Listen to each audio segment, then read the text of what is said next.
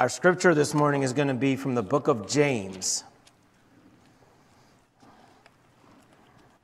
If you want to find James chapter 1, we're going to read verses 19 through 21, and then we're going to jump over and read chapter 3.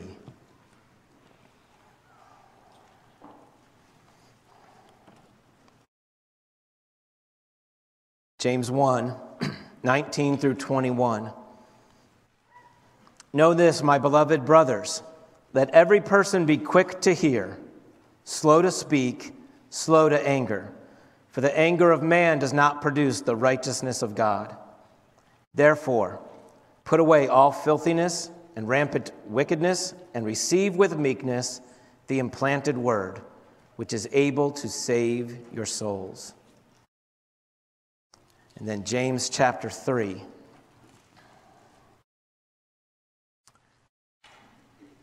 Beginning in verse 1.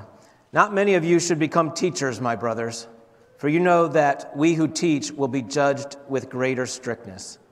For we all stumble in many ways, and if anyone does not stumble in what he says, he is a perfect man, able also to bridle his whole body. If we put bits in the mouths of horses so that they obey us, we guide their whole bodies as well. Look at the ships also. Though they are so large and are driven by strong winds, they are guided by a very small rudder wherever the will of the pilot directs. So also the tongue is a small member, yet it boasts of great things. How great a forest is set ablaze by such a small fire. And the tongue is a fire, a world of unrighteousness. The tongue is set among our members, straining the whole body, setting on fire the entire course of life, and set on fire by hell. For every kind of beast and bird, of reptile and sea creature can be tamed and has been tamed by mankind, but no human being can tame the tongue. It is a restless evil, full of deadly poison. With it we bless our Lord and Father, and with it we curse people who are made in the likeness of God. From the same mouth come blessings and cursings. My brothers, these things ought not to be so. Does a spring pour forth from the same opening both fresh and salt water? Can a fig tree, my brothers, bear olives, or a grapevine produce figs? Neither can a salt pond yield fresh water. Who is wise and understanding among you?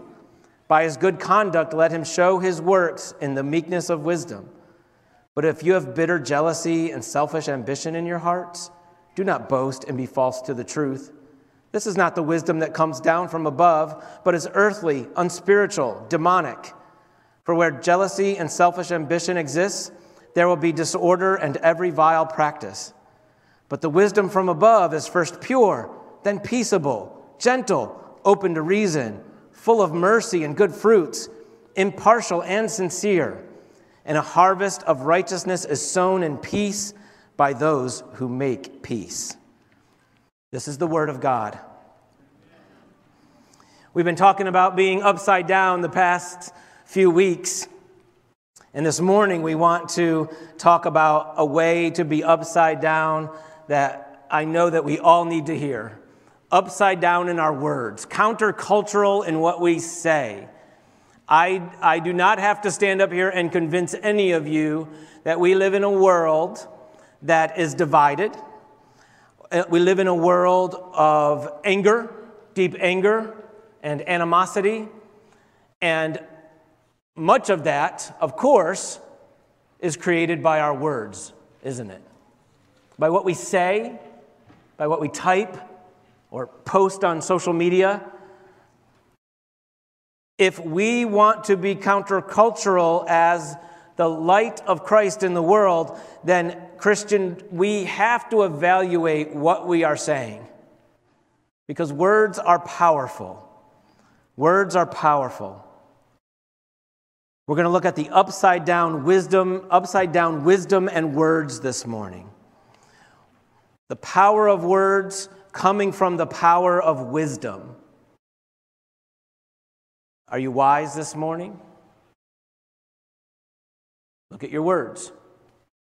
What have you said? What words have come out of your mouth so far today? Do you even know?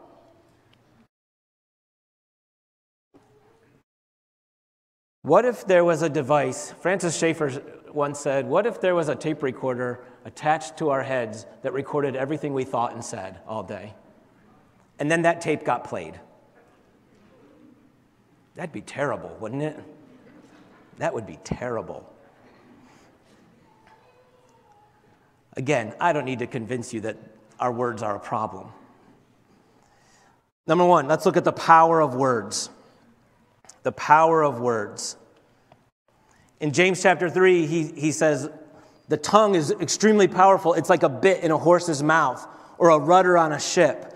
It's a tiny thing. Words are tiny, but they can control mighty things. They can move, a bit can move a mighty beast of an animal. A rudder can move a mighty ship through the ocean. So too is our tongue. So too is our words.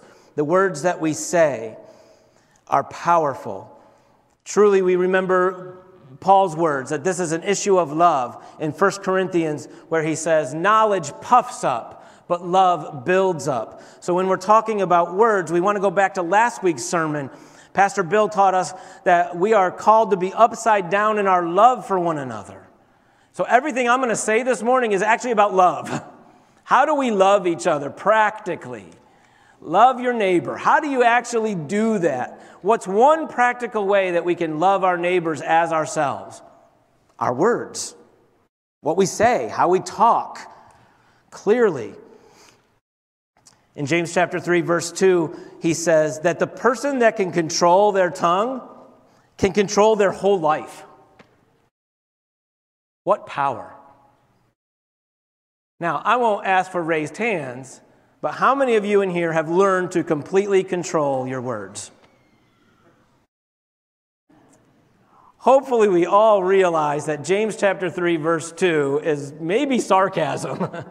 When James says, the man who can control his words can control his entire life. And the point is, nope, I haven't learned to do that. You haven't learned to do that. In fact, in just a couple verses, he's going to say, nobody can do that. No one can tame the tongue. In James chapter 1, verse 26, we didn't read this. I didn't read this verse, but it says, if anyone thinks he is religious and does not bridle his tongue, but deceives his heart, this person's religion is worthless. Maybe you're here this morning and you think you're religious. You don't cuss, you don't chew, you don't run with girls that do, right? You're at Bible study, you're at church, you're doing all the right things, but what about your anger? What about how you respond to people? See, you can be very religious, but if you don't have control of the words that come out of your mouth, your religion is useless. Nobody wants to hear you. You say, well, Brady, it's my personality. I just say what I'm thinking. Well, to that I would say your personality is sinful, and it needs to change. And Christ can change it. That's the good news. You might say, well, Brady, it's my right. It's my right to say what I'm thinking. And to that I would say, in Christ you are free to give up your rights and to shut your mouth. Genesis 1 and John 1 teach us the power of words. In the beginning, God created. How did he do that? He spoke. And God said, let there be light. And there was light. In John 1, John uses the same language. In the beginning was the Word. And the Word was with God, and the Word was God. Jesus is the Word of God. He's the living, physical manifestation of God's powerful spoken word. John 1:14, and the Word became flesh. Do you see what that's telling us? Obviously, it's teaching us the Trinity, and it's teaching us deep theological truths, but it's also teaching us a practical reality that what we say turns into reality. I remember as a teacher learning the educational psychology concept of self-fulfilling prophecy, right? If you say something about a student enough, the student will turn into the thing that you're saying about him. I remember when I first learned that concept, it worried me. What power I have. what power I have. Some of you have heard words that have destroyed you. You're useless. You're no good. You're ugly. Why can't you be like your brother? Can't you do anything right? And it has taken you years, even decades, to try to move past those words. Others of us have heard encouraging words in our lives. Praise God. I became a school teacher because I had a teacher who spoke words of life into me. It changed my life. Encouraging words. You can do it. I'm proud of you. Good job. You're making progress. Keep it up. I love you. These things can change a life. Notes in a lunchbox can change the course of a person's life. Can't they? James says that words can produce the righteousness of God.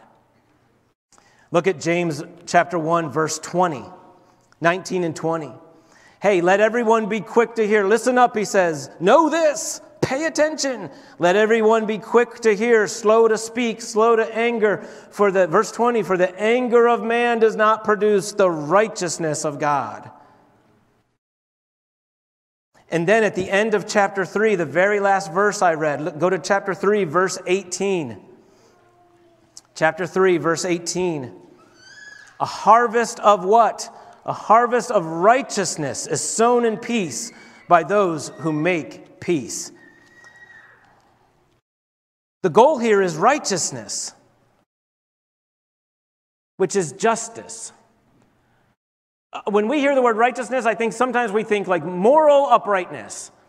But that's not what James is thinking of. James is thinking of the Old Testament concept of righteousness, God's righteousness, which is God's justice. In fact, in Greek, the word righteousness and the word justice are all just one word. Dikaiosune. And he uses that word. And he's saying, look, we want justice in this world. And the book of James gives us all kinds of examples of justice. Help the widows, help the orphans at the end of chapter 1. Chapter 2, when the rich guy comes into your church and you seat him in the front, and the poor guy comes into your church and you put him in the back, shame on you. That's not justice. So James wants us to be a family of justice, the church to be a family of justice, where we're lifting people up, where we're taking those that are downtrodden and we're lifting them up. And what he's saying is, words do that. Words can change a life. Words can lift somebody up. Words can empower somebody. You see, this is upside down. Because we live in a world, and we've seen this in the last few weeks. We've had a front row view to what happens when too much talk leads to too much anger, and too much anger does not produce the righteousness of God, does it?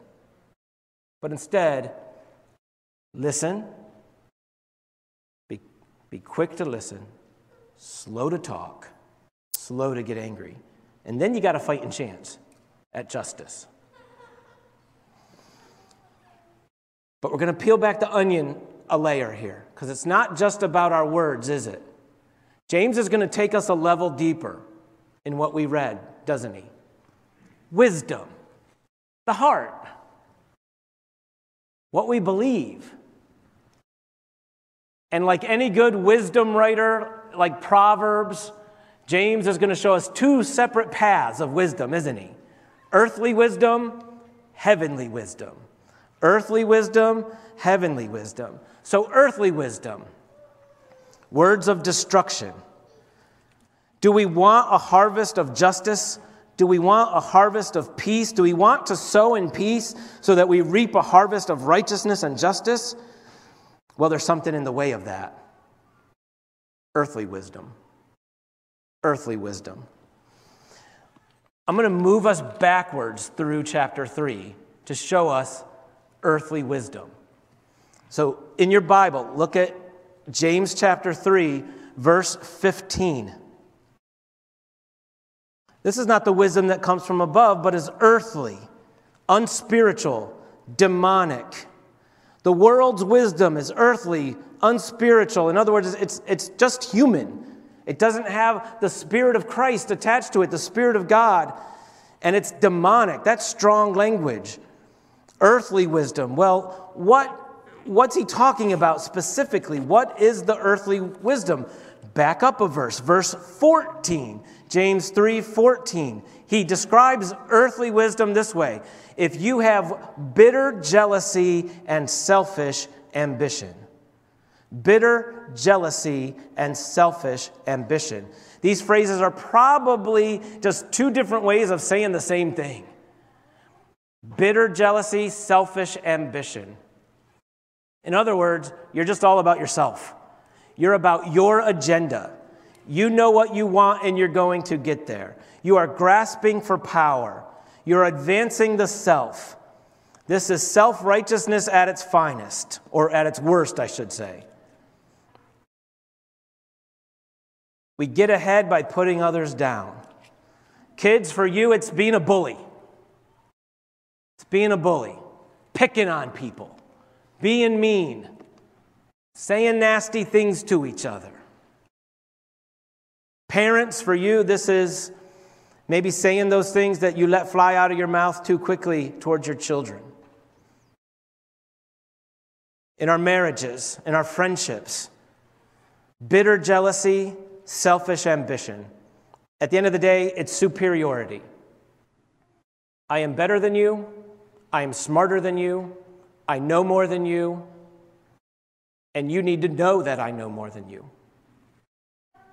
Selfish ambition.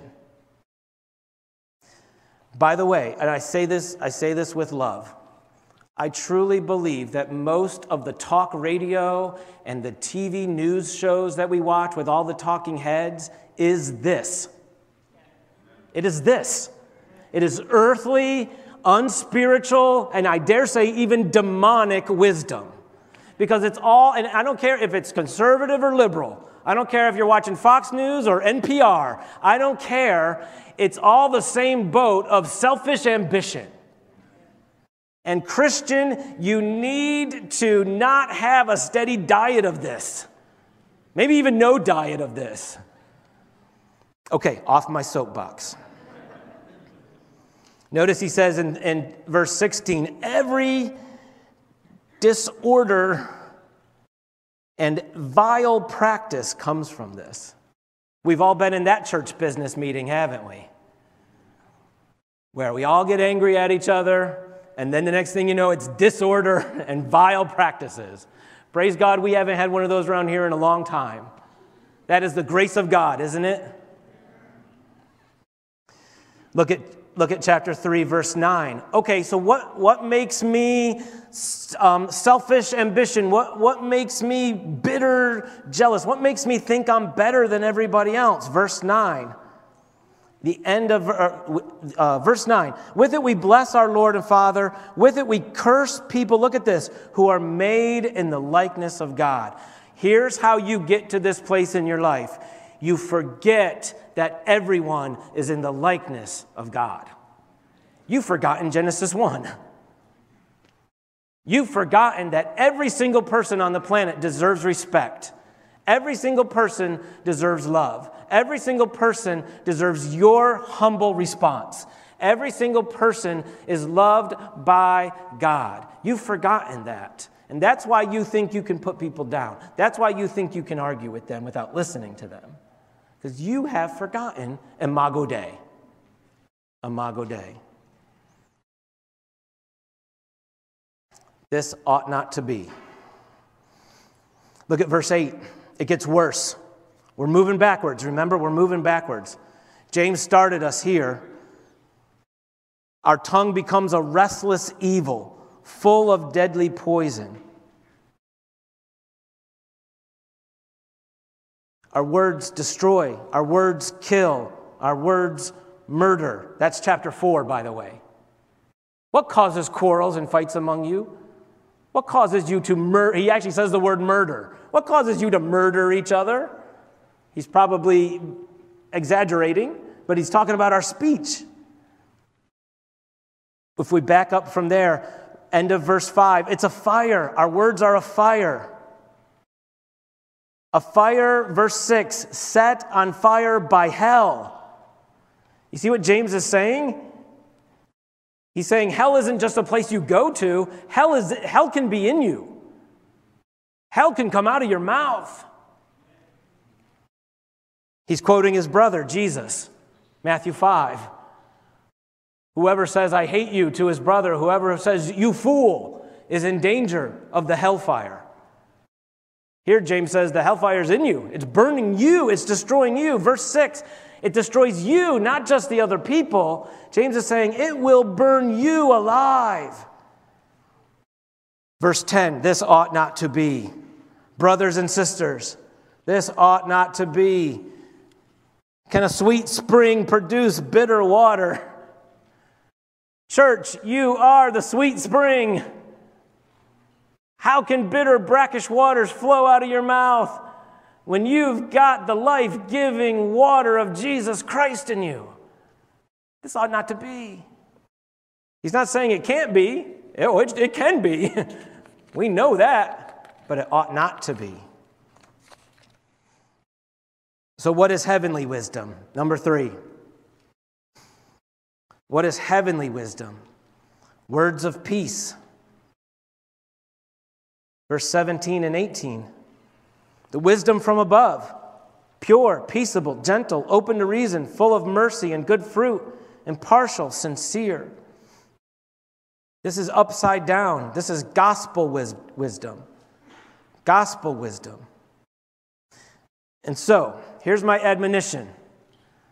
Always, always, always, first remember the gospel, then respond. First remember the gospel, then you can respond. The gospel. What is the gospel? It's the good news. See, this passage is full of bad news, isn't it? We all have a tongue that we can't control. We all have a forest fire flowing out of our mouths. What if we stand in front of God on Judgment Day and He judges us only on what we've said? Let's say He even takes everything we've done off the table. And He says, I'm just going to judge you on your words. Would you pass? Would you get the golden ticket into the factory? No, I wouldn't. Neither would you. Neither would you. We need good news, don't we? We need good news because one day we're all going to stand in front of a holy God. We're going to stand in front of a pure, a verse 17 God. Pure, gentle, merciful, righteous, just, holy. And without good news, without someone who has come along and lived this life for us and spoken what we need to speak and been our word for us, we're in trouble. You see, here's what I'm counting on. I'm counting on the day I stand in front of God and He says, okay, Brady, I'm going to start judging you on every word you've ever said. I'm counting on the living word, Jesus Christ, jumping in front of me and saying, here is the word of Brady, my life. And the righteous and pure and holy Heavenly Father will say, well done. Well done, good and faithful servant Jesus, who has imputed His righteousness to Brady. So, well done, good and faithful Brady. Enter into the joy of your Lord. Is that your hope today? Is He your hope? Is He your righteousness? Is He your word? I pray He is. If He's not, He can be. It's simple. It's simple. It's a matter of just saying, I want that. I want that. On Judgment Day, I want Jesus' record to be judged, not mine. I want Jesus' tape recorder to play, not mine. I want that. I need it. I want it. Can I have it? And God's answer to that question is always yes. Yes. That's good news. That's good news. Okay, but here we are on earth, right? And we got to try to say nice things to each other, don't we? So what do? We remember the gospel. We remember the gospel. We remember the two-sided coin of the gospel. We say this all the time around here. The gospel tells us two things. Number one, it tells us that we are wicked, but it also tells us that we are loved. Look, Christian, listen to me. That sounds simple, and maybe in your mind you're going, yeah, I hear that all the time. If you will embrace those two simple truths, it will change your life. If you can embrace the concept that you are wicked and evil and you don't know, I'm no better than the people I'm arguing with. I'm probably worse. But at the same time, I'm loved. I am passionately loved and forgiven by God. And so I don't need to win the argument with you. What am I doing by winning the argument? Getting points? With who? With a God who has already wholly accepted me? I've already got an A+ average. Why am I doing extra credit? Like, what's going on? Remember the gospel. So remember that you are powerless to control your tongue alone. Verse 8. No human being can tame the tongue. Stop trying to tame your own tongue, Christian. In other words, stop trying to save yourself. Instead, embrace what Christ has done for you. In meekness and humility, receive the implanted word. Receive the implanted word. So stop thinking that you can stop and count to 10. I'll overcome my anger issues I'll stop and I'll count to 10. Does that really, I don't know, maybe it does. Maybe it does. It seems to me if I stop and count to 10, I just have 10 more seconds to get angrier. Maybe behavior modification isn't actually the answer, right? Could that be true? Instead, maybe it's heart change that comes by receiving the implanted word. James 1:21. So let me ask you this. Are you receiving the implanted word? Brady, what does that mean? What in the world does that mean? The implanted word is the gospel. James will call it the law of liberty a couple times in this book. In other words, it's a very simple question. Do you listen to the gospel more than you listen to talk radio, TV news, anything else? Are you preaching the gospel to yourself? Are you listening to it preached, taught, read, sung? Are you allowing the gospel to penetrate your brain constantly? That's my question. Are you receiving the implanted word? Or are you letting the bird snatch it up and the thorns choke it out and the hot sun scorch it? Or are you letting it fall down on good soil so that when the rains come, you trust Jesus? Do you know only Christ and Him crucified, Christian? Remember, we're still under number 1. Remember the gospel. How do I remember the gospel? I remember that I can't tame my tongue alone. I receive the implanted word. And then listen, I'm quoting what Andrew read to us a little bit ago from 1 Corinthians, where Paul walks into Corinth and says, I decided to know nothing but Christ crucified. Have you decided the same, Christian, that you will only know Jesus Christ and Him crucified? I will not be dogmatic about any other topic on this planet except the cross. How about that? How would that change our lives if we all made that decision? I will not argue about COVID. I will not argue about politics. I will not argue about any other topic. The only topic I will argue about is the cross. The end. And then will you embrace the wisdom of Christ's character? Will you embrace the wisdom of Christ's character? Verse 17, pure, gentle, open to reason, merciful, good, impartial, sincere. Are you trying to win arguments or are you trying to win relationships? Listen, Christian, you're here to win hearts, not arguments. Are you teachable?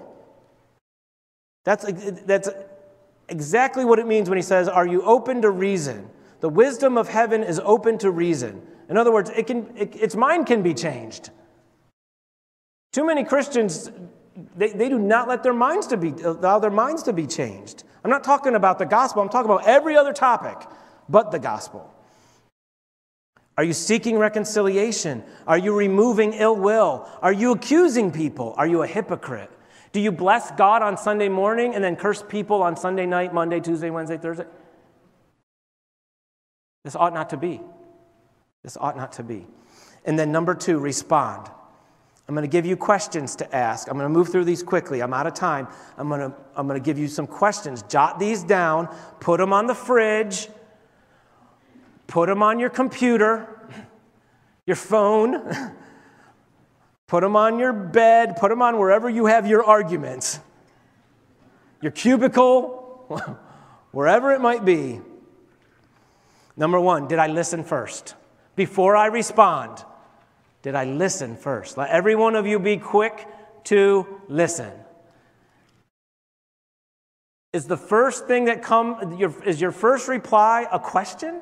I want to know more. Help me understand you. Or is your first reply always just a statement? Well, I think. Let it be a question. Number 2, is your response the truth? Is it the truth? Beware of exaggerations. Beware of giving partial information in order to make your cause or your case sound better. But listen, truth isn't enough. This cannot be the only litmus test. Number 3, is my response gentle? Because some of you are really good about spouting out the truth, but you're really bad about being gentle about it.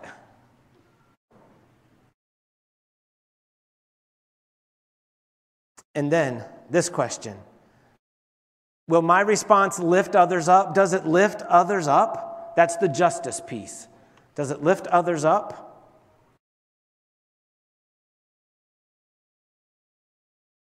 Does it bring peace? Think before you reply. Is my reply just going to keep this argument going?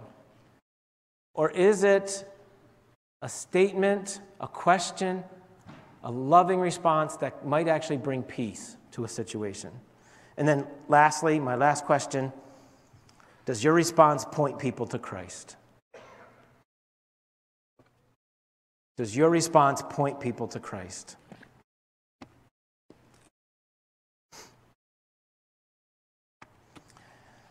Church, may we be a people who sow peace unto a harvest of righteousness. Amen? Amen. Will you pray with me?